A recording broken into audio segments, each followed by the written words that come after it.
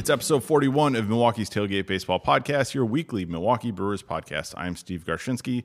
Across the table is Ryan Top, and subbing for JP this week as he puts a lot of B-minuses on papers is Paul Noonan, a writer from BP Milwaukee. How you doing, Paul?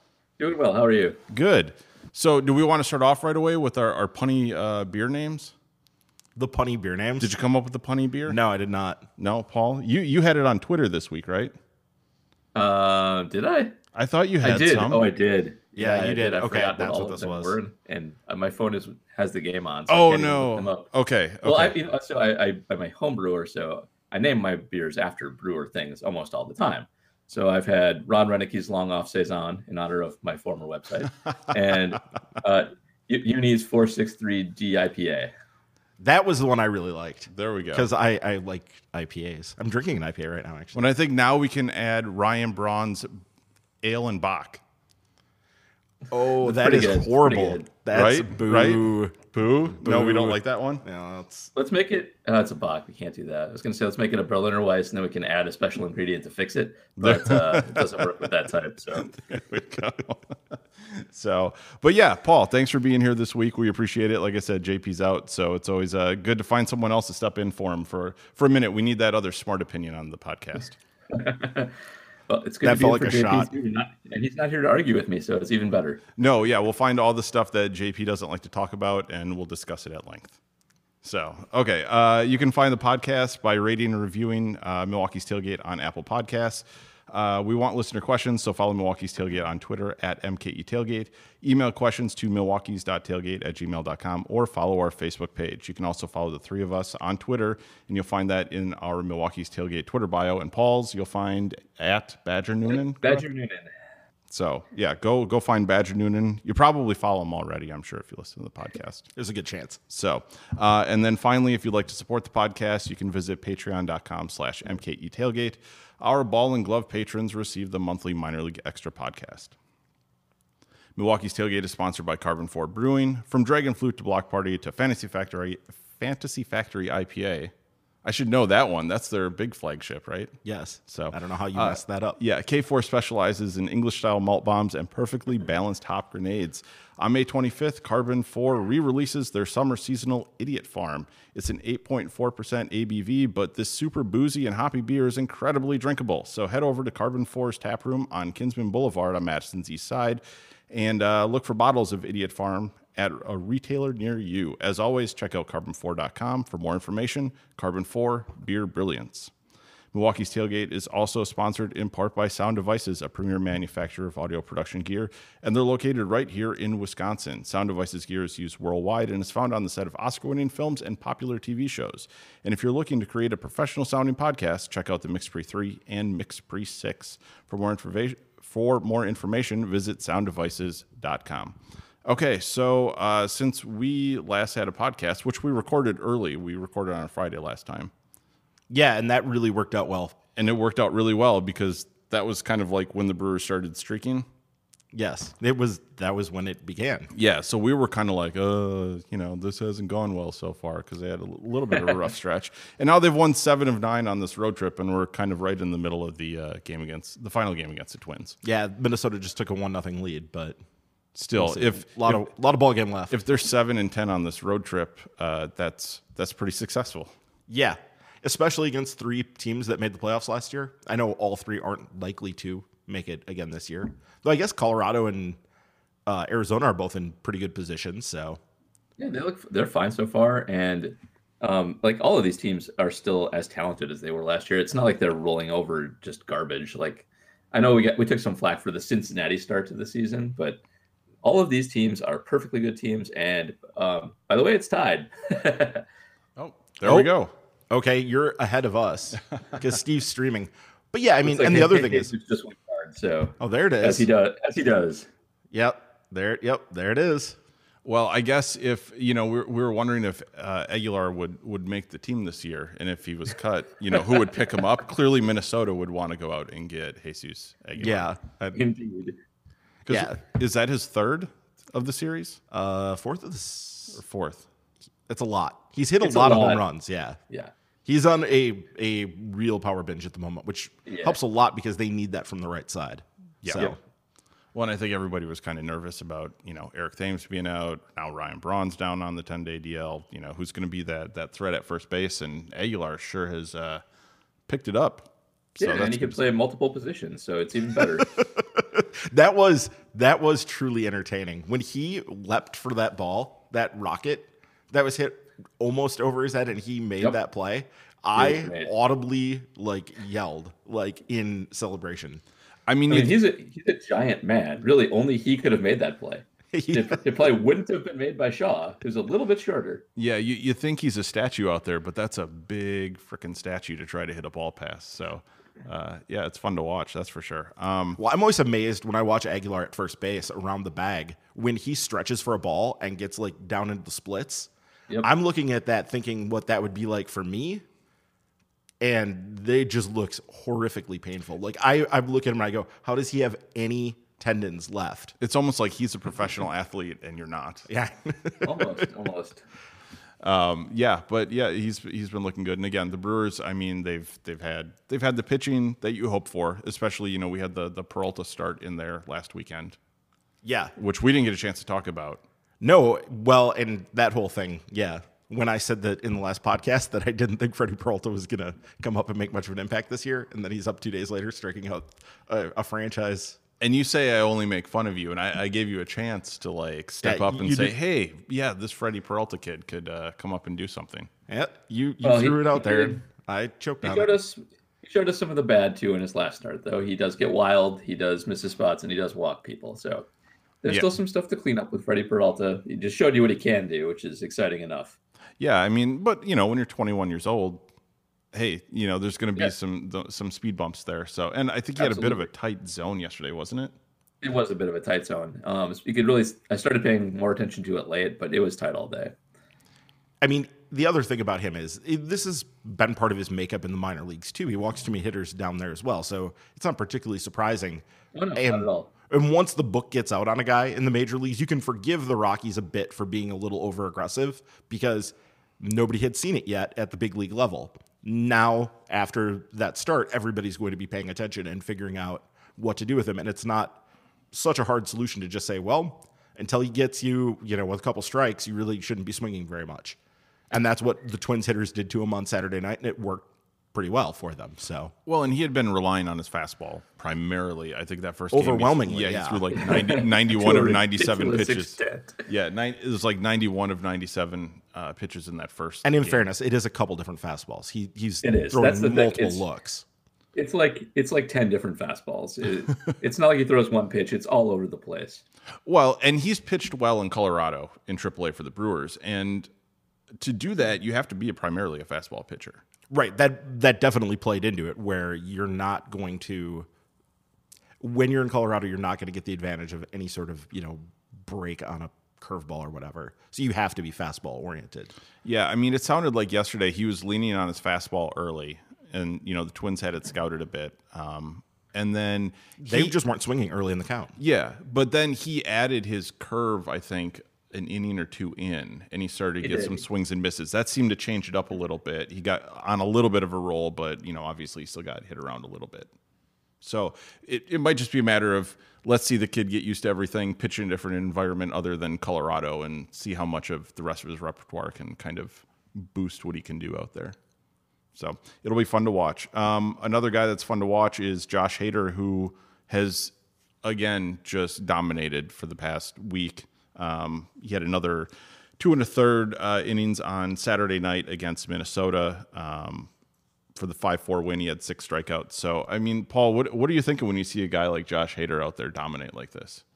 That first of all, I think that they use him exactly correctly, and it's a nice bit of pure luck that they have a guy this dominant, and they're smart enough to do what they do with him, because they basically just use him to extend starts and clean up messes. And I mean, no one's better at cleaning up messes than him. No one touches the ball.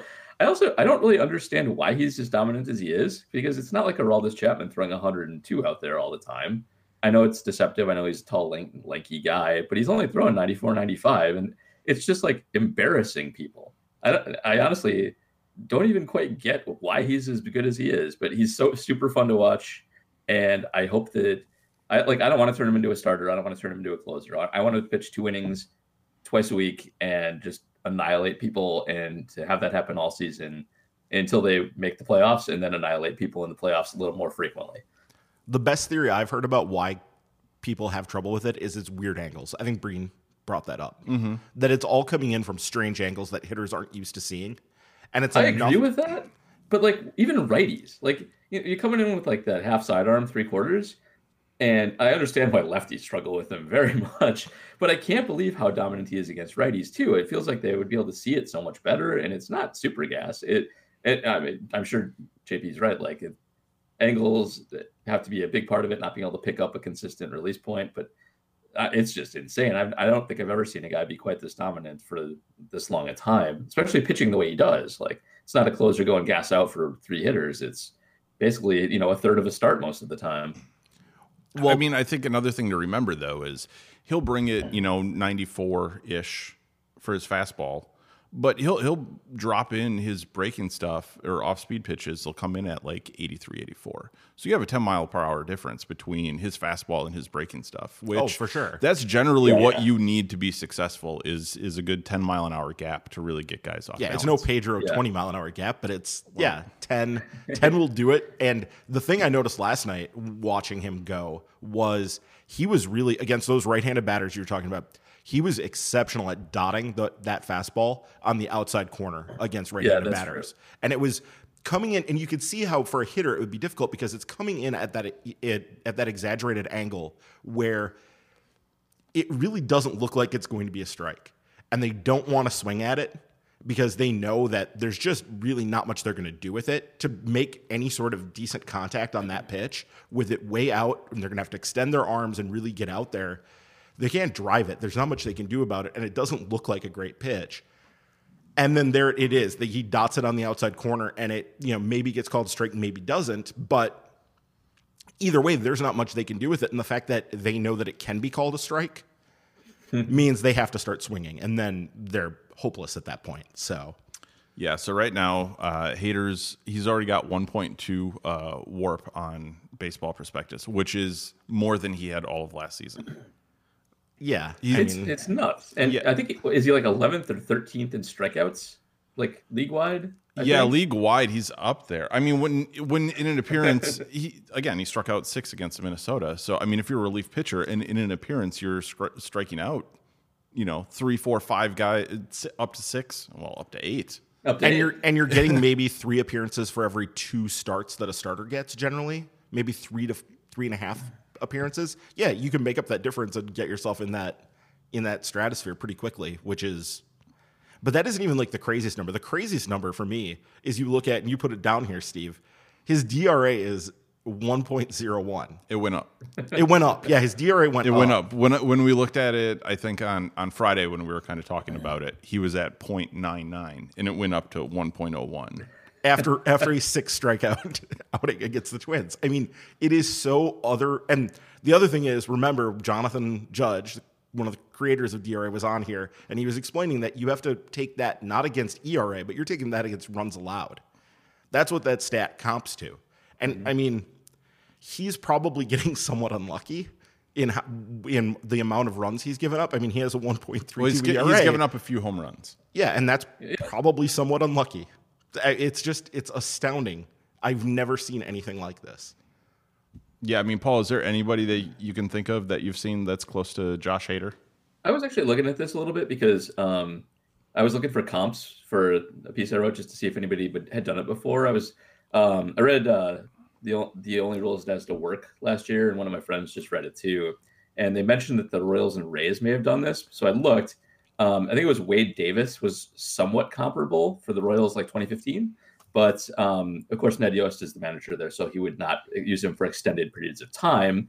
He did use him as kind of a fireman, but not only for 3 outs. And then just looking for guys who were as dominant as Hader for small stretches. I had forgotten this happened, but Dylan Betances, who I don't know how to say his name. Oh, Dylan Betances, yeah. Dylan Betances was as dominant as Hader for like 2 years at some point. So I won't say I've never seen it before, and it can't happen, but it's really rare. And like getting to watch it is much more impressive than just reading about it. Yeah. Well, and again, it'll be interesting to see how well he holds up considering the number of innings he's on pace to pitch. You know, when he's going to push at this point 90 innings, he might push up to 100 innings. We'll see how well he holds up. But again, he's getting a decent amount of time between each appearance. He's not, getting up every night and warming up and then having to trot out there. And there's no way to prove this as of this point in time, but this usage pattern seems better than like one inning relief guy usage patterns and maybe starters too. Like you go out there, you work like consistently for a couple innings, and then you get multiple days off. I mean, he doesn't really pitch back to back.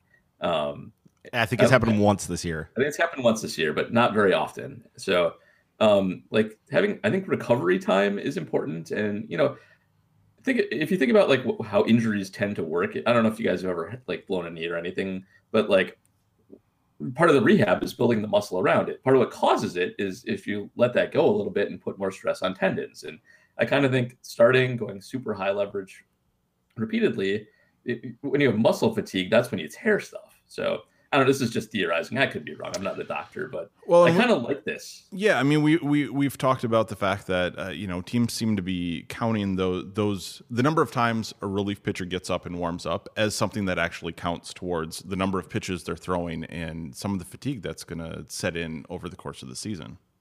So I think that's a big change in. I think what's going on with front offices right now. Well, and I think other teams are going to be looking very carefully at what the Brewers are doing, but not just the Brewers. There are some other teams that are leaning in these directions. The Yankees have done some of this stuff. Teams are going to be studying what they're doing to see how this works and if this is a viable path going forward.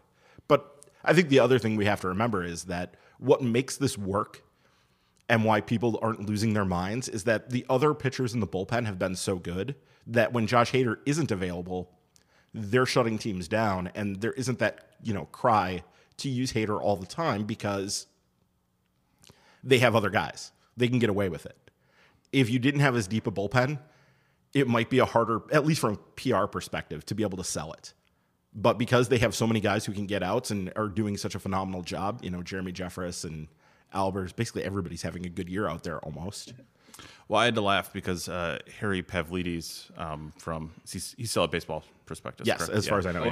He commented last night that he was watching the game and the Twins announcers were kind of grousing about the fact that Hader was going to pitch more than one inning. Yep. So they were despondent that he was coming back out, and like it's kind of like you can't send that big kid back out there in Little League because he just dominates everybody. And I think that's kind of their reaction was like when a team is playing the Patriots in football and Bill Belichick decides to go for it on fourth down, like you think you stop them, and then it's like, oh man, they're actually going to do that, which is the sign that you made the right decision. Like you're upset they're going for it. That's what it was. It was that reaction. It was like, oh, we thought we were done. What the heck? Like, you got to see this guy again. Yeah, it's just changing that perception, and most teams haven't gotten used to it yet. But I think it's coming fairly quickly. It is. We're seeing there have been guys, the Andrew Millers and people like that have been in the game for a little while now that I think have at least been used as a fireman, even if they haven't been going multiple innings. Well, and we've seen just bullpens being used all kinds of weird ways. Well, Arizona is using Archie Bradley in the middle of the game as opposed to, even though he's their best relief pitcher, they're not, just bringing him in the ninth inning. So, well, and the thing we were going to talk about next too. I mean, and I was just going to get to that. Speaking of experiment, the Rays, Tampa Bay has they've done it twice this weekend, correct? Right. I think Romo might be pitching right now, actually. Yeah, 2 games in a row. They have started with closer, reliever. Is he? Rugi. No, yeah. Rugi. Yeah. Rugi. Former ace closer, Sergio Romo. Yeah. Column is now their closer, but. Yeah, so he facing the Angels of Anaheim. I was going to say Los Angeles Angels. No, they're actually just the LA Angels now. Are they just? They are. Whatever. Yeah. There was a little conversation about that this week. The Mike Trout Angels. The fighting Trouts and Otanis. Yeah, since the top of their order is so right-handed heavy, they're bringing in Romo to face the first 3 batters. And let's also say, and Mike Scioscia's a dope. Well, because he fixed this very easily just by writing things differently. Well, especially when that they announce it ahead of time. Right, exactly. Hey, this is what we're going to do. And Mike Scioscia says, I already wrote my lineup. I did it a week ago. Right. So, anyways, Romo's going to start for the first inning, and then they're going to bring in, was it Tyler Yarborough? He was the one who started on Saturday, or he was their second inning starter in Saturday night. Okay, the first game they did this for. We haven't seen what they've done on Sunday yet. Yeah. And he came in and pitched for 6 1/3 innings. So the idea was Yarborough didn't go through the order a third time, the top of the order, until they were like 24 outs into the game. Right. So that way he didn't hit that third time through the order kind of barrier that I think a lot of teams are setting up for starting pitchers nowadays. So, Paul, you had some thoughts on this. Like, how much is this going to be a unique thing to the Rays, and how much of this is maybe something that teams are going to start adapting moving forward? So the last piece I wrote for BP Milwaukee was on Hader, and it was specific to the idea that even if he's not the guy, he's sort of the bridge of the third time through the order. When the Brewers start a guy, they actually have a lot of guys who are bad the third time through the order, like really, really bad. And they basically let those guys go until they're in trouble. They bring Hader in for the 5th, 6th, whenever that happens. Sometimes they'll bring in Jeffress if they're in trouble, like they need a double play or whatever he's been doing to escape trouble. But they can rely on their bullpen to basically take those innings and let them go. And the science behind that is that if you graph out all of baseball, all games, the highest scoring innings are the first is the highest scoring inning, the 6th is the second, and the 5th is the third highest scoring inning. And those two are because it's the third time through the order most of the time. The first is because the team can line up their 1, 2, and 3 hitters exactly how they want, and 4, 5 after that. So one of the conclusions I came to that is like you should do the closer in the first inning to get through the 1, 2, 3 hitters. That's when runs are scored. That's an opportunity to keep runs down. If they're setting up their lineup, you can set up your best pitcher to face them.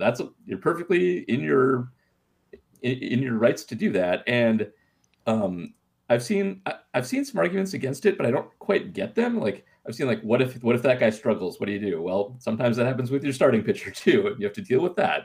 It's a problem. You have to deal with problems, but it has side benefits too, because you can start the game with a specialist like a lefty, a loogie or a rookie, and they got to set their lineup, and you can go opposite after that. And you can keep some mystery to who the actual starter is going to be after that if you want to. So I actually think there's a lot of advantages to it, and I wouldn't be that surprised if it became kind of a thing. Maybe not every time. Like you don't want to, like maybe you have Kershaw, you don't want to go put in some guy in front of him, but for your back end, it makes a lot of sense. I'm not sure why it wouldn't catch on, other than you need probably another pitcher on your team to do it. So the first time I heard about this, the first time I ever saw this floated, you know who it was? Doug Melvin used to talk about this back in like 2005, 2006, 2007. They never did it, but they talked about it, and I believe they did it at the minor league level at some points because they were doing the piggybacking starters thing, and they were trying to figure out ways to get around some of these issues that they were having because they always had pitching deficiencies. That was a hallmark of the Melvin era. Did they? Did they have a little bit of issue grooming some pitchers through the system? Well, I mean, how much of this is an issue of you need to bring pitchers up through the minors being used to this system, basically? I mean, Paul, do you think starters are going to have to learn a different way to warm up if this is the way that they're going to operate? Or are we just talking about guys in the back of the rotation who probably have spent time in the bullpen anyways? I think the only guy it impacts is the guy who actually starts the game, because your starter can warm up just like normal and be assured that he will be in probably in the second. I mean, maybe you let the opening starter go a little longer, but he'll know he's going to start at some point and go 5 to 6 innings. And I don't really see how it impacts him. I could even see selling it to him by the fact that, right now, if you don't go 5 innings, you're not eligible for a win. If you come in after the fact, after an inning's been pitched, you're a lot more likely to qualify for a win if you want to appeal to the dopey starters who care about such things, and their agents who have to arbitrate for them, I guess. Yeah. But I don't really think it impacts that much, other than having a reliever who's willing to do it. And I don't know. Like I know chemistry matters, but it seems like kind of an easy sell. Like being the closer is cool. Like maybe you can make being the starter cool. Maybe being the starter turns into its own position that is that guy, back end, front end. You can sell T-shirts with both of them on it. Like, there's all kinds of ways to make that work. Well, what statistic are you going to come up with then? I think you gotta crown one of those statistics, and then that way you can, these guys have that to hang their hat on in arbitration. Then they'll go for it. As soon as it can be, when it can be monetized, that's when it really works. Yeah. And all you have to do is come up with the stat. That's how saves happen. Saves are such a garbage. R.I.P. Jerome Holtzman. Let's just call it opens. Any Opens. 1, 2, 3 inning is an open. Is there a way to not get an open? If you give up a run, you don't get an open. There you go. How about that? Yeah. I think we got it. I mean, we're looking at things are changing really quickly in terms of how teams are willing to use their pitching staffs and how flexible they're willing to be. We'll see how well this translates. It's one thing when it's being done in Milwaukee or Tampa Bay.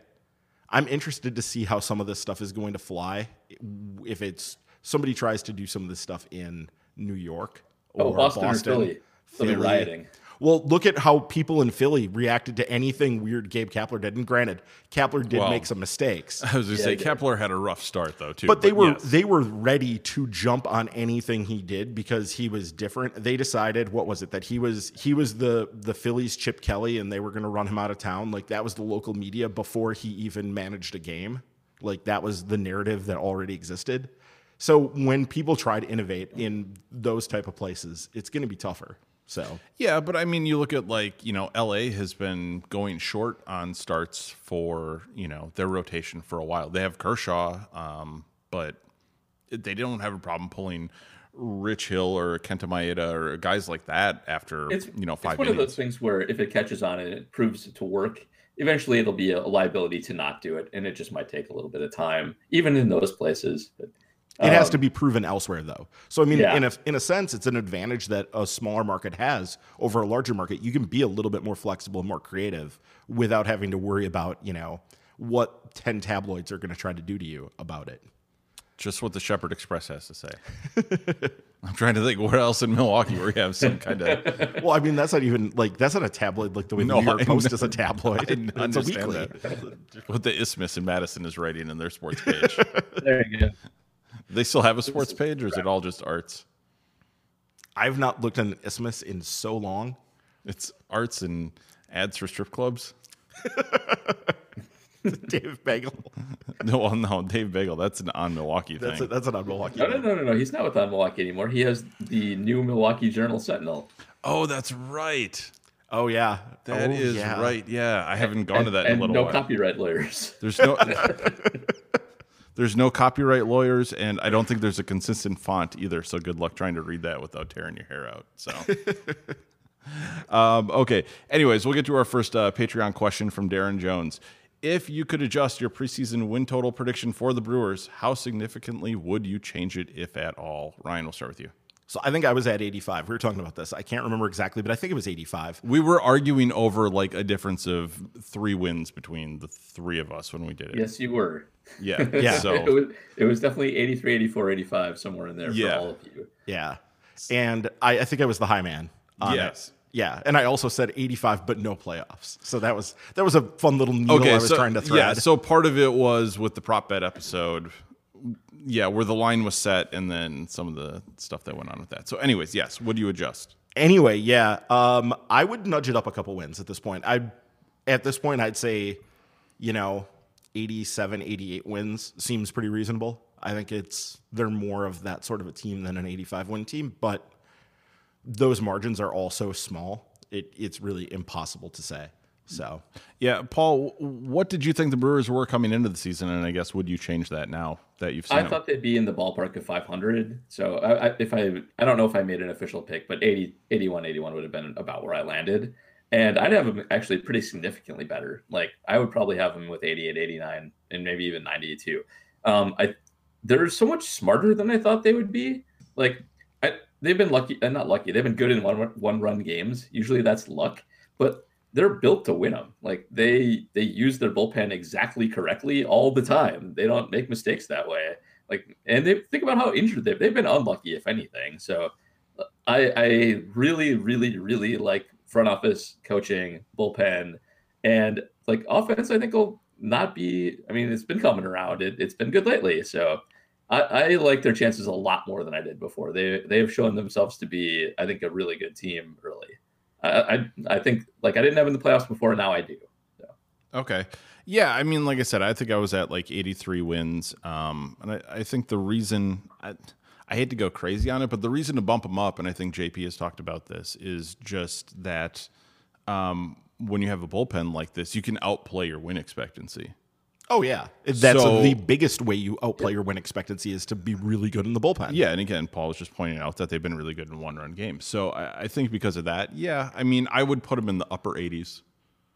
I don't think you're always going to have points of the season where they're playing really well and they look unbeatable. They're going to hit a road bump here coming up at some point where, in 10 games, they lose, 7 or 8. Because that's baseball. So, I hate to go crazy with it, but yeah, they're going to push closer to 90. I would still put them probably 87-ish. Do you think they're a playoff team now, though? Like if they won 87 games? Like, do you think at this point, would you say, I think they're going to make the playoffs? I would not say that because even with how well they've been playing, I think Pittsburgh's a game and a half behind, and then both St. Louis and Chicago are 2.5 games behind them. Pittsburgh feels like smoke and mirrors, but yeah. I think the Cubs are for real, but I think the Pirates are not. But I think that's going to dry up. But still, you have a 2.5 game difference between first and tied for third or fourth place right. in the Fourth division. place, yeah. So, I mean, that's a really tight division. So, when they hit that road bump, how well do they weather it against everybody else? Mm-hmm. If it's, the Cubs take off at that point, they can blow past them in the standings in a hurry like they did last season. And they're vulnerable right now in terms of their starting rotation it's vulnerable. Better word for that than that. They can't take a lot of hits to it without them being in some real trouble in terms of just getting guys who can get outs to start games. That's going to be tricky if they start losing guys for any extended period of time. Yeah, but they can also fix themselves really easily. That's the obnoxious thing about them. Like they have resources. They can spend prospects. They can spend money. So even if they are weak for a little bit, it's just a matter of going up to the trade deadline, and they can buy pitching if they need to, or they can call guys up. I mean, they have people in AAA, who are there to be called up. I mean, I still believe in Brandon Woodruff putting it together. And being a reasonable starter, And being a reasonable starter. They still have Corbin Burns. They'd have to make some roster moves to get him up, but right, because he's not on the 40-man, but yes. someone else to call I up. meant the Cubs buying pitching. The Cubs? Yeah. Yeah. That's the annoying thing about them. That's why they're not. Their system isn't as deep as it was last year, though. It's not, but they can always give out resources because they can always fix it on the back end. If they But they can't ship off Eloy Jimenez. Or a Gleyber Torres, which is how they've made their big moves the last 2 years. Their best prospects are babies right now. They have some young talent, but they're very young.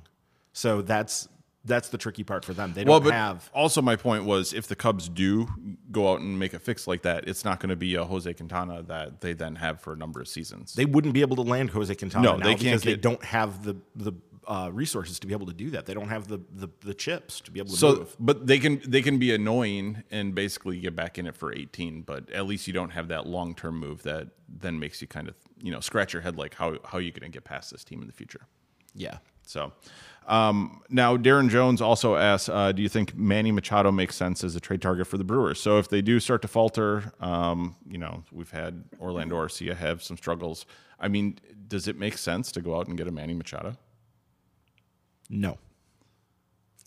Are you going to be that? Are you going to lack that much nuance? I mean, there is an answer. There is an answer to say yes. I mean, if you're going to do this, you're going to be giving up probably. I don't see any way you're doing it without giving up Keston Hiura.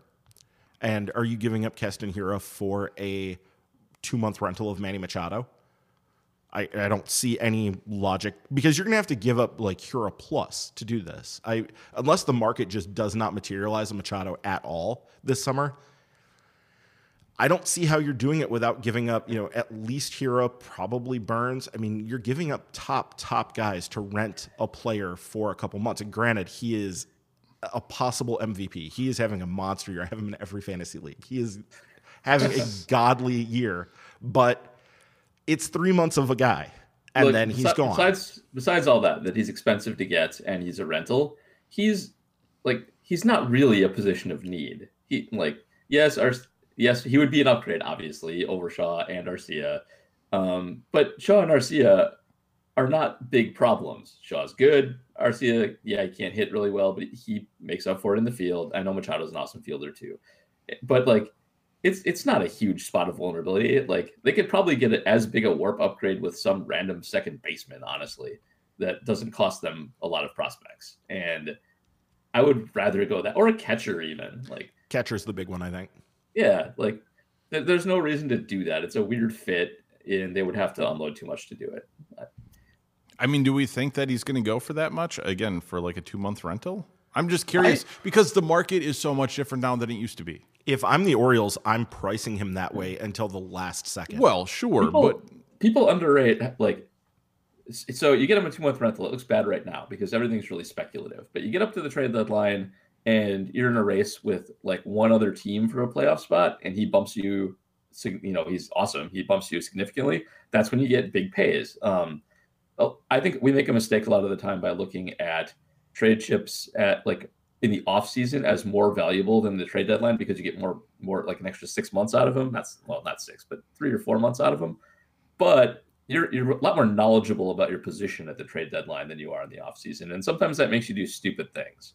And I think some big market team that either thinks they can re-sign him once they get him in tow or, just doesn't care and can pay some other person in the offseason for whatever reason that position is weak will make that deal and do something dumb and drive the market up. Like, there's a lot of teams that can use Manny Machado. The Brewers just aren't particularly one of them.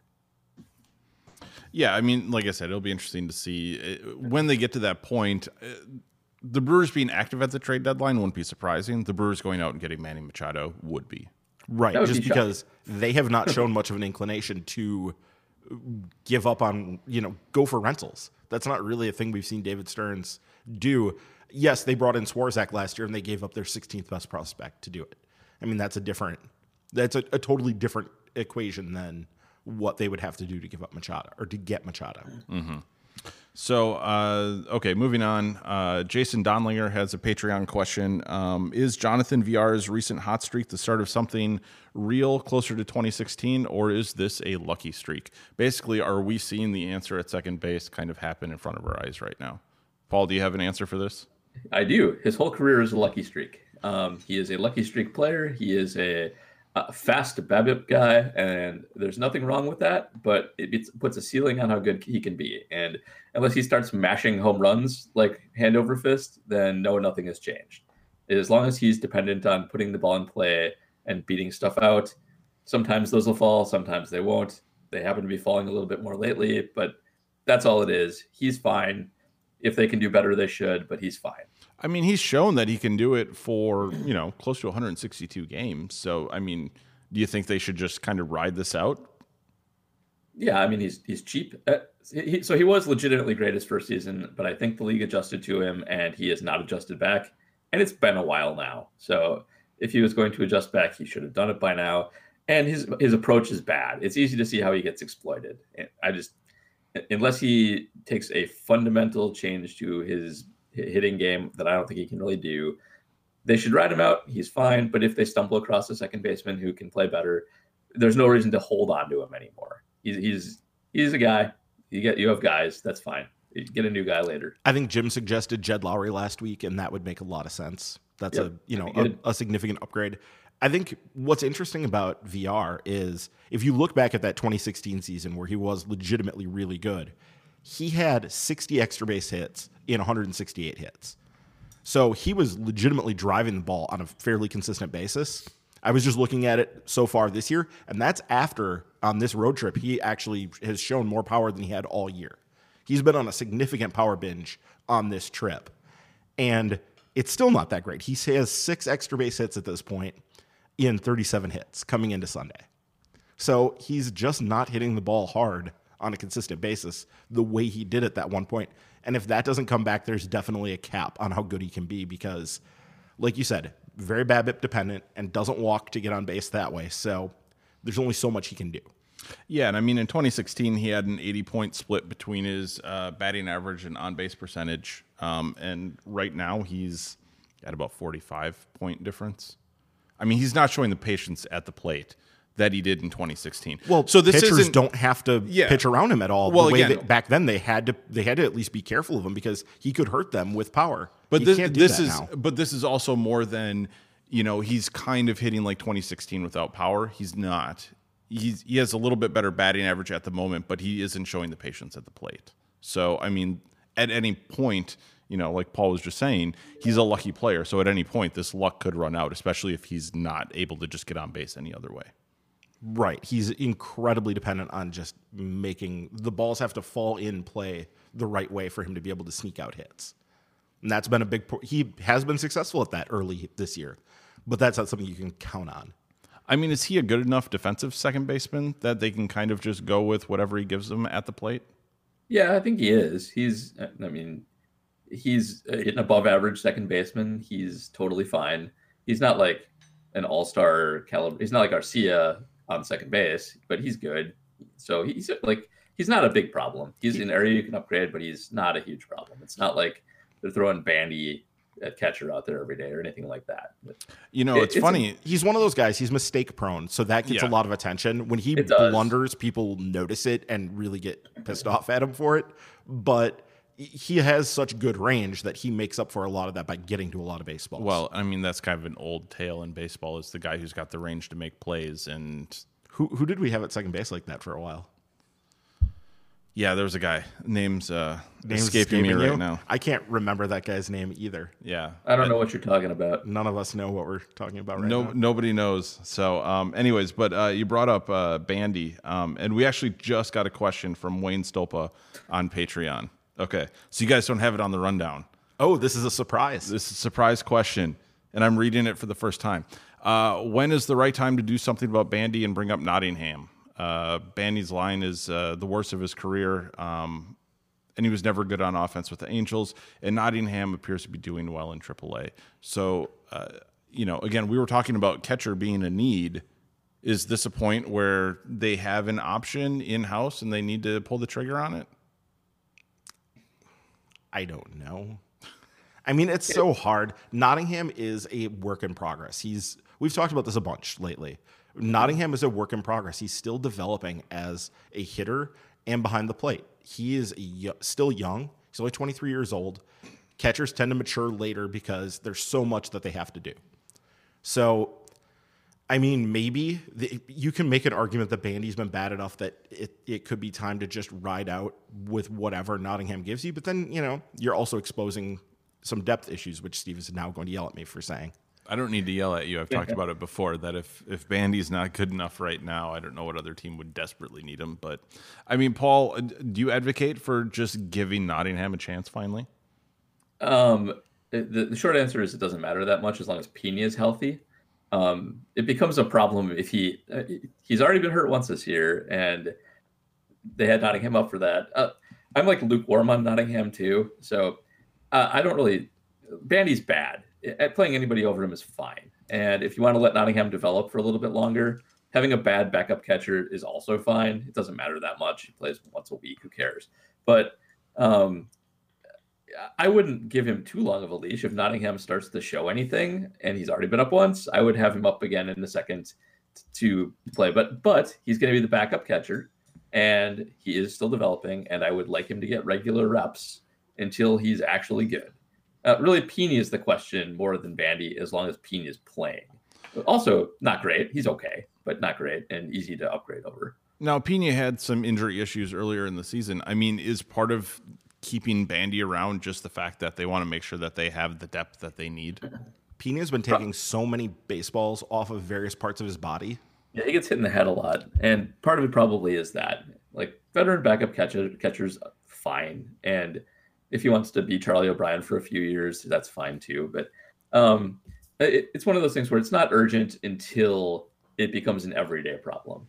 Like as soon as you don't have Pena or Pena level production and you have a spot to have Nottingham play every day, then yeah, you should do it. I think this is why it's so important that they look at catcher in bringing somebody in to potentially split time with Pena, not just be his backup, but actually allow you to get Pena some rest, especially as the second half wears on, so that you have somebody there who can allow Pena to only have to play, 3 or 4 times a week.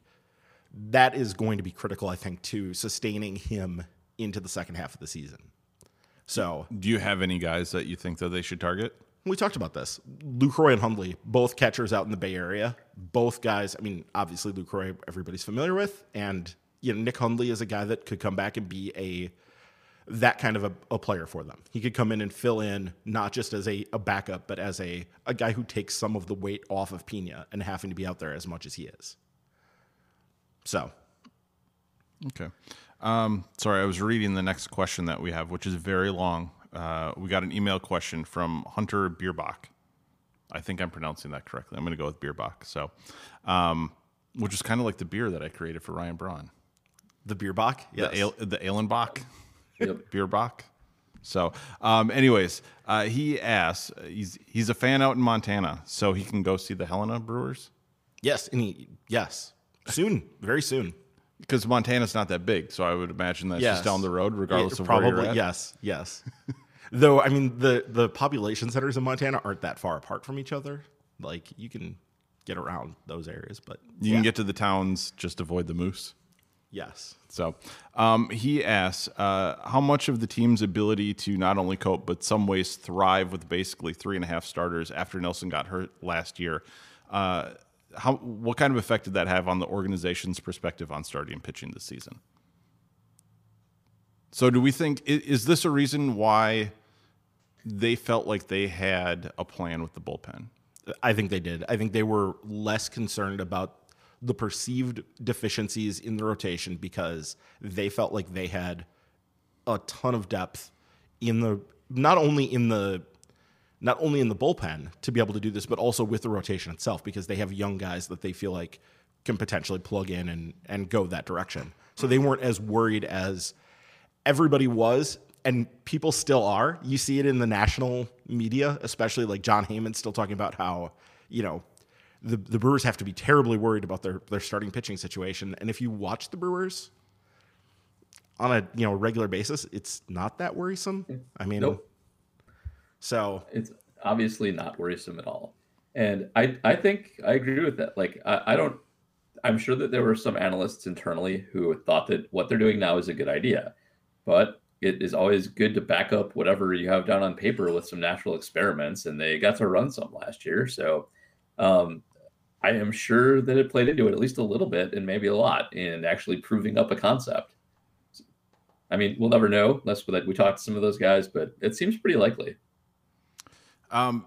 He also asks, is this basically, are the Brewers experimenting with the new inefficiency in baseball? Is this something that other teams have been missing out on for, I guess, years now? I think so. I mean, and you're seeing it not just here. You're also seeing it in Tampa. You're seeing it in different extents. That you mentioned Bradley before. You're seeing it in numerous places. Teams are starting to realize that the old formula needs to at least be heavily tweaked, if not completely thrown out. I mean, we haven't seen a team do the complete let's go 100% bullpens here and completely throw out the structure that's dominated the game forever. But teams are getting closer and closer to that point. And it'll be interesting to see if somebody does try to completely throw it out. And it was, I mean, Tony La Russa did try it for a couple weeks with the Oakland A's in, what was it, like 93 or 94? He tried it. Mm-hmm. And I think Ron Darling was there, and he still talks about how awful it was. For how much we hate Tony La Russa, you can still trace a lot of forward thinking to him. Right. He was willing to change things. He redefined the way Which is why it's so funny he then went to Arizona and was such a backwards thinking front office guy. Yeah. Yes. It was a little weird. The other thing that I think makes this more likely is think about how much time when they talk about prospects as potential starters, think about how much time those guys spend in the minors perfecting a third pitch, just putting wear on arms and often having it not work out anyway. Like the cliche, no, it's cliche or if it's actual data, but is that you need 3 pitches to actually start effectively and get through 6 or 7 innings and get through the third time in the order.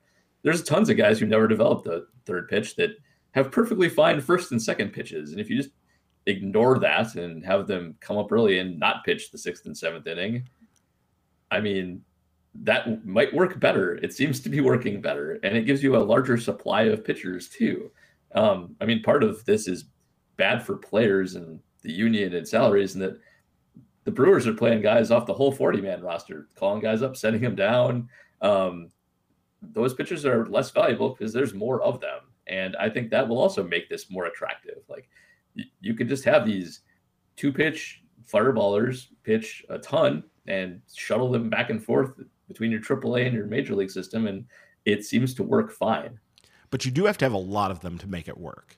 I mean, it takes, and part of why this is working for the Brewers is because they did build up such a depth of pitching prospects. Like, this is not something that just any team, I think, could do. It's partially because, Freddie Peralta was from the Adam Lynn trade. And both Adrian Hauser and Josh Hader came over for Carlos Gomez. Yep. Well, but Davies my came point over. was, I mean, Lynn was, when they acquired, Hader for Carlos Gomez, a trade like that was a high profile trade. Nobody really paid attention to the Adam Lynn trade. We're like, they traded him, they got some young guys, hopefully they can pan out. And now you see, go get, 3 guys who are 18, 19 years old. You're hoping to land one of them that can come up and contribute. And they may have done that. They have a lot, and they should be commended for it. But I also think if you don't scout guys as, this guy's changeup might develop in 3 years. If you're like, well, this guy has a good fastball and this guy's got a good slider and his other pitches all suck, but who cares? Let's just get him anyway. Like, I think that might be sort of an unseen market inefficiency that they've been capitalizing on. Now, Paul, is there a number of innings that teams are still going to need starters to go, or are we looking at just the era of 2 times through the order for a starter and then you go to the bullpen? I think you probably can't do it with like 5 starters only pitching like 4 or 5 innings every start. That's going to kill. You only have 25 guys you can play any given game, and you do need offensive flexibility. You're going to need more offensive flexibility if every team does this with their pitching. Like, at some point, you'll have to bounce back to react to all the pitchers being thrown at you. So, I think starters will have to go some amount, and I think you might see guys who are good at it become extra valuable because they'll become rarer, and they really save your bullpen and allow them to rest and all that good stuff. So having a Justin Verlander really gives the Astros that added flexibility. But the thing is, are we at the point where 200 innings is what 240 used to be? I was going to say 240 used to be, because that's what Verlander would do. Yeah, Verlander in his prime would go out there and give you 240 innings. Kershaw before. Well, the last horse was kind of Roy Halladay. Like, that dude was 250 most years, if I remember right. I mean, that guy was an absolute horse, and I think that's largely gone. You'll see guys poke up to like 220, 220ish. Yeah, but I think 220. But you might still see it out of the super good guys. But there's going to be a big split. There'll be at some point like.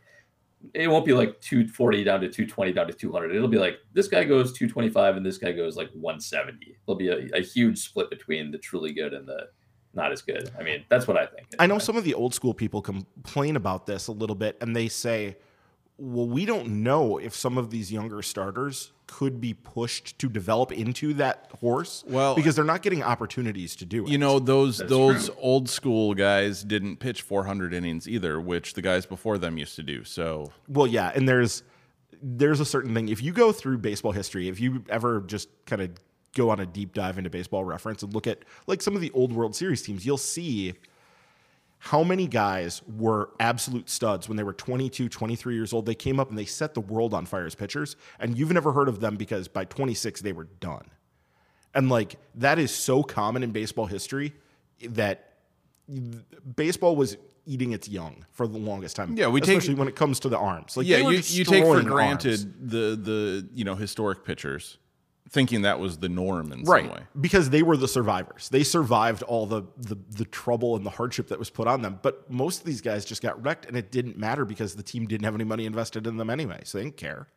It was, fine, they lost out on a pitcher that if they'd been a little more careful with, they maybe could have gotten more out of. But they just didn't care because they didn't have, they weren't obligated to that guy for tons of money. So. I was setting you up to bring up how every generation has that article about how the kids these days just aren't as tough as we were. Yes. And that's what it's going to be. We're going to see it happen again. Sure. The guys who pitched in the 90s and early 2000s are probably going to complain about the number of relief pitchers, or I don't know, some closers probably going to complain about how these guys don't pitch in the same high leverage situation of, closing games that he used to, or something like that. And meanwhile, Mark Pryor won't have a seat at the table to be able to say, hey guys, if they'd been a little bit smarter with me, I'd be going into the Hall of Fame right now. So shut up. because those guys don't build up. That guy doesn't get a seat at the table to speak the same way that friggin' Jack Morris does. You know what I mean? Jack Morris is out there. He goes on rants about this stuff all the time in his broadcast job. And like, he has the ability to do that because he survived. Whereas somebody who has had their career wrecked by Dustus Baker, that guy doesn't have that same opportunity. So, yeah, like it's and it's Pryor's an interesting one because that also shows where scouting is so inexact because this guy's a perfect delivery. And what was he like 6'4"? Well, and then there were people that said he wasn't. Yeah. Oh yeah, he was. Oh, well, you look at him, he was a specimen. I mean, like that's what a pitcher's supposed to look like. Like that's the picture that the guy. And supposedly perfect mechanics. That was what Peter Gammons always said was supposedly perfect mechanics. Well, yeah, and then after that, I mean, we got that with this guy Pryor throws with the inverted. Oh God. Inverted W, which is an M. Inverted W, which is an M, because Strasburg has that as well. Yes. So there's always those guys. So I mean, it's interesting, but I mean, how. Paul, is there any way to figure out where this is headed at this point? Like, we went through an age of such specialization where guys were pitching, less than an inning per appearance for so long. Like, are we just going to see more innings from more players? Besides starters who are probably going to pitch less, is everything else going to stretch out from this point forward? I think that people are more willing to go where the data leads them now instead of. Like, roles were always stupid, and we always made fun of them because they were stupid. But you get a guy like Counsell is a good example of, I think, what you'll see going forward. He is a former player, and so he can talk to players and with their respect and on their terms. He is a front office guy, so he understands what is happening in the front office and what they are looking at and what information they possess and how it can be useful. And he's now a coach, and so he knows what he has to do. He understands the decisions he has to make tactically, and he can put all of that together and does. Like he doesn't talk glowingly about analytics when he talks, but he talks jokingly like, oh, it's, the analyst said this and, they're probably making fun of me right now. Like he says stuff like that. And he's clearly in tune with his front office, giving him information. He's clearly doing what they tell him to do and has no problem with it and knows part of his job is to sell it and make it palatable to guys if they wouldn't do it normally. And I think that will become the norm because it works. And we focus but old timey guys focus so long on, chemistry that the players have to buy in, that managing personalities is harder than telling them to go play shifts. And that's probably true, but it's now part of your job. And if guys can't do that, like if you need Dusty to be a player massager, like then you suck. You need a different job. You need somebody who can sell your tactics better. That's where it'll go. Data will tell people where to go and they'll go there. Well, and younger players are coming up with these expectations now in place. I don't know if either of you guys read Big Data Baseball by Travis Sawchik. He talked about how the Pirates, to get the shifting where they wanted it, they started introducing it 2-3 years ahead of time in the minors. And we're doing this on minor league fields, especially in spring training. The major leaguers could see it, and they could see that this was coming, and they saw how this was going to be implemented. And as some of those guys graduated up, they started to really push it and implement it, and that's how they did it. And because the players were accustomed to it, they just, that's their normal. And I think the Brewers have that advantage with the pitching staff right now.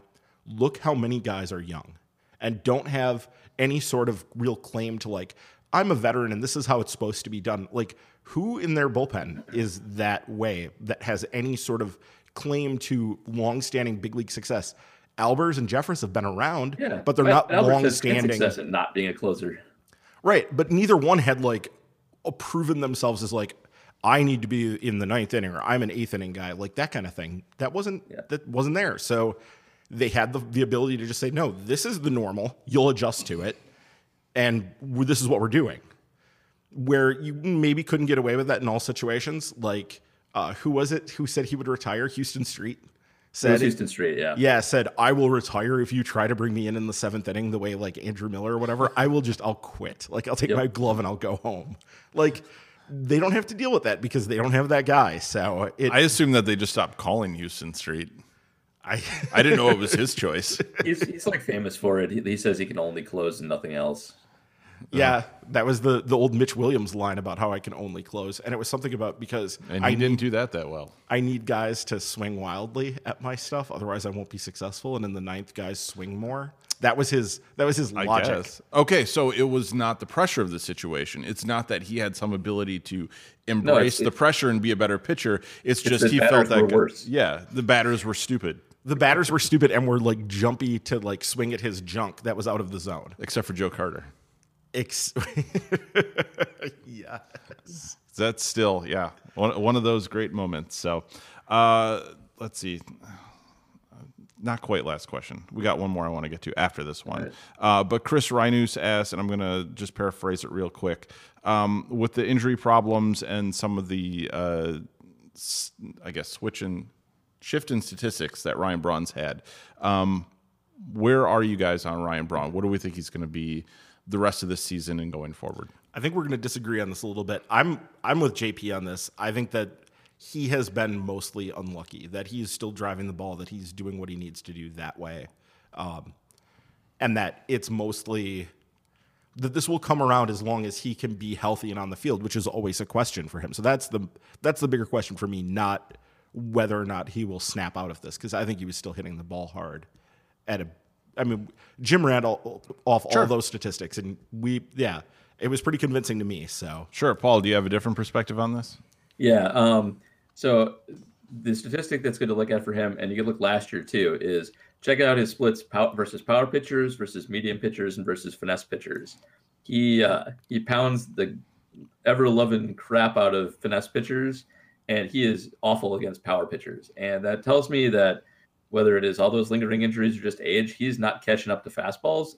That explains a lot of his problems. He's swinging at more things out of the zone. He's got to start his swing earlier. He is striking out more because he can't catch up to those. So he, I think, can still be useful. He has definitely been unlucky. Like we've all seen his hard line out games.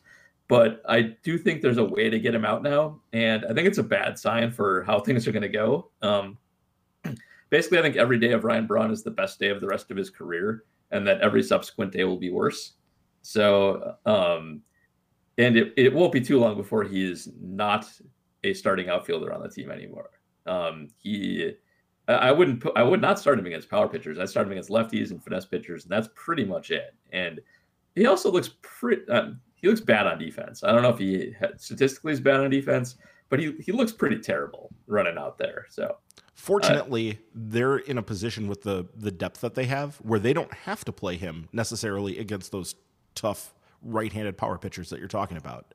They could back off of him. Well, they don't have to, but do they have the ability to tell Ryan Braun you're not playing today if he's healthy? I don't know. Maybe look at the schedule well in advance and start saying, oh, hey, we're going to do a scheduled off day for you here. So let's plan on that and hopefully he doesn't listen to this podcast.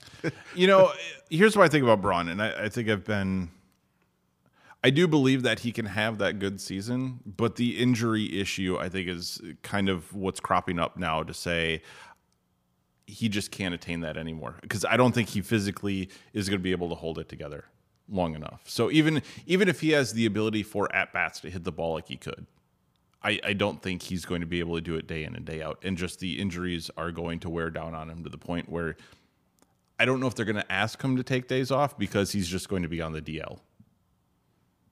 I just think you can't plan around him as your star anymore. If you want to give him the Jeff Jenkins role, except the short side of it going forward, fine. But he also, he's not like Jeff Jenkins. He's a surly old man at this point, and I think he's tough to manage. I think he wants to play and hit third, and I don't think he's good enough to do those things anymore. So I could see him becoming a problem. He's still he's okay. You can manage his time, but he's not ever going to be that good anymore. And you should start just ignoring that he's on the team because there'll be better guys. They've been putting up some runs lately, and Braun hasn't really been in the lineup. Is it time when he's back to move him down? I would definitely move him down. He might is fit about it, but opening a can of worms. Yeah. Well, we had been complaining about the offense all season, and then now they start to put it together. Now, granted, it's a pretty short stretch in the grand scheme of things, but Ryan Braun, he's batting third. He's a pretty key cog in being able to score runs. But the third hitter is one of those. It's that weird thing where if you look at the numbers, people have suggested, like, if you want to go pure sabermetric, like old school analysis on this, people have said for a long time that third hitter is actually not that keyest position because it is the spot in the lineup that comes up most often with 2 outs and nobody on. I think it's the 5th most valuable position in the lineup. So yeah, Well, yes. Going by, like, if you're talking about the old, like, Tom Tango, like... Well, it used to be, yeah, if you hit 4th, you were the cleanup hitter. That was the big thing. And then it was, oh, wait, no, third hitter's your best hitter. And then it was 10 years ago, 10 plus years ago, it was like, actually, batting second should be your best hitter, but it's still second, general. 4th, 1 through 2, 4, 1, 3, I think. Maybe 3 might even be lower. 3 might be after 5. I don't know. Those are about the same, But so 3 isn't necessarily a terrible spot for him from that perspective. Like, that's not terrible. I guess considering who's batting 6th, that you'd move up. Like, Well, if you were going to move him down and make it a demotion, it would have to be batting 6th. So, what would be the chain? Yeah, I mean, it depends on the day. It depends if Eric Thames is back and healthy. I mean, it's batting order. It really doesn't matter that much. Yeah, right? let's what not you know about spend- batting order is that the batting order actually doesn't impact things that much. Yeah, worry, let's not spend worry that much more time. about playing Because time we than have about Time batting is what order. matters. Yeah, we have one last question, a more important question from Mitch Reichert, and he asks, how much do you think Eric Thames can bench? I'm trying to picture, like, him at the combine, like what that would look like at the NFL combine, where what are they throwing up, 220? Or is it 250? I think it's Isn't it 220. 225, isn't it? 225? Yeah, something Okay. like that. So they're throwing up 225 225 as many times as they can. Yeah. He would own those people at that. Like, he would be in the top, like, I don't know. I mean, what can he max out at? The number definitely doesn't start with a 3 this doesn't matter, so just pick a number. I mean, he did like mid fours. I don't know. I'll say 425. 425, he can do what he wants. That's what I'll say. just Eric throws Thames it can around. just do what he wants. But yeah, he is. Have you seen him? Like, he is. Like I say, you can do what he wants. I'm sure you can I'm just not keep. going to tell him he can't bench If he 425. tells me he can bench more than that, I will agree with him. Yeah, if he wants another plate, you just put it on there. By the way, speaking of Eric Thames, the thing that keeps coming back to me, that dude can have a career in broadcasting the second he retires. The read that he did for their promo that they have was one of the best reads. Players don't, it stands out because most players do crappy reads for things like that. His read was so good. And I watch it and I'm like, that man is a broadcaster in waiting. He's got like Everything you read about Eric Thames basically makes him out to be kind of a genius. Like, that he basically just, when he struggles, he studies, he goes home and doesn't go out and watches tape and reads books and will tell you, like, oh yeah, I was swinging too much at these and now I see this coming out of his hand better. And like, that's all he does. Like, he just is a self-improvement guy. And I'm not surprised that he is super well-read and charismatic, and he's great on everything he does. So now we just need to keep him healthy. yes, healthy would be good. Because, and it looked like this year they had it kind of worked out where they're going to keep at least like the hamstrings and stuff healthy. Because he got kind of run out there a little too often, didn't get healed up in 17. And then he got the freak injury, Yeah, where it's and- not like it's just he hurt himself on a play where you can't really predict that. Yeah. So it was unfortunate, but we'll have him at least for half the season plus. So that'll be fun to get him back. Hopefully. And hopefully he will come back and that thumb will be, strong and ready to go. And he will be hitting for the kind of power he was when he left, because that man was doing damage. He was doing serious, serious damage. Yeah. So, but like we were saying earlier, Aguilar is playing pretty well right now, so that's good to see. But anyways, that's going to do it for this week's show. So, Paul, where can we read everything you're writing? You can read my baseball writing at BP Milwaukee. My football writing, I write for the Shepherd Express when it is Packer season, and I also write for Acme Packing Company, the SB Nation Packer blog. So lots of places. And again, you should just be following at Badger Noonan on Twitter to find all that stuff. Hey, any Packer predictions for us this year you want to, give out right now? Sure. I think OTAs, are they in OTAs right now? I don't. I'm a bad off-season Packer fan. I just don't care. I'm just saying, if it's OTAs, it's time for predictions. We got to figure out what's happening in 2018. I think they'll be good as long as Aaron's healthy, but I think that they are a little bit behind the curve in terms of organization, and so I don't really think they'll be Super Bowl contenders. They'll just be good. So, what about the Goot? Are you big on the Goot? Gutekunst. I liked how he handled the first part of the draft, but I had some issues with the back half, and there's not that much to go on him, so I'm not sure. I don't think it's but Capers. That's good. Is it a market inefficiency to draft a punter and a long snapper? No, the long snapper's fine. 7th round picks aren't important, and you do need a long snapper. But yeah, if you draft that guy, you got him for like 20 years, right? Yeah, that's fine. But the punter, the Rob Davis retirement plan, and some other the whole they claim they don't need a good edge rusher to make Mike Patina's defense work, and we'll find out because they don't have one. So we'll see. Ryan, thoughts? I know that you're higher on the Packers than that. I mean, whatever. Or would you rather talk about Liverpool? Yeah, Champions League final next week. Okay, like I said, that's going to do it this week for the show. You can join our Patreon by visiting patreon.com/MKE Tailgate. Patrons at the ball and glove level will receive the monthly minor league extra podcast. As always, follow us on Twitter at MKE Tailgate. You can also submit questions to milwaukees.tailgate@gmail.com or through our Facebook page for Milwaukee's Tailgate Baseball Podcast. Don't forget to subscribe to the podcast on Apple Podcasts, SoundCloud, Stitcher, and in the Google Play Store. You can also leave reviews and help people find the podcast. So thanks for listening, and look for us again next week on Milwaukee's Tailgate.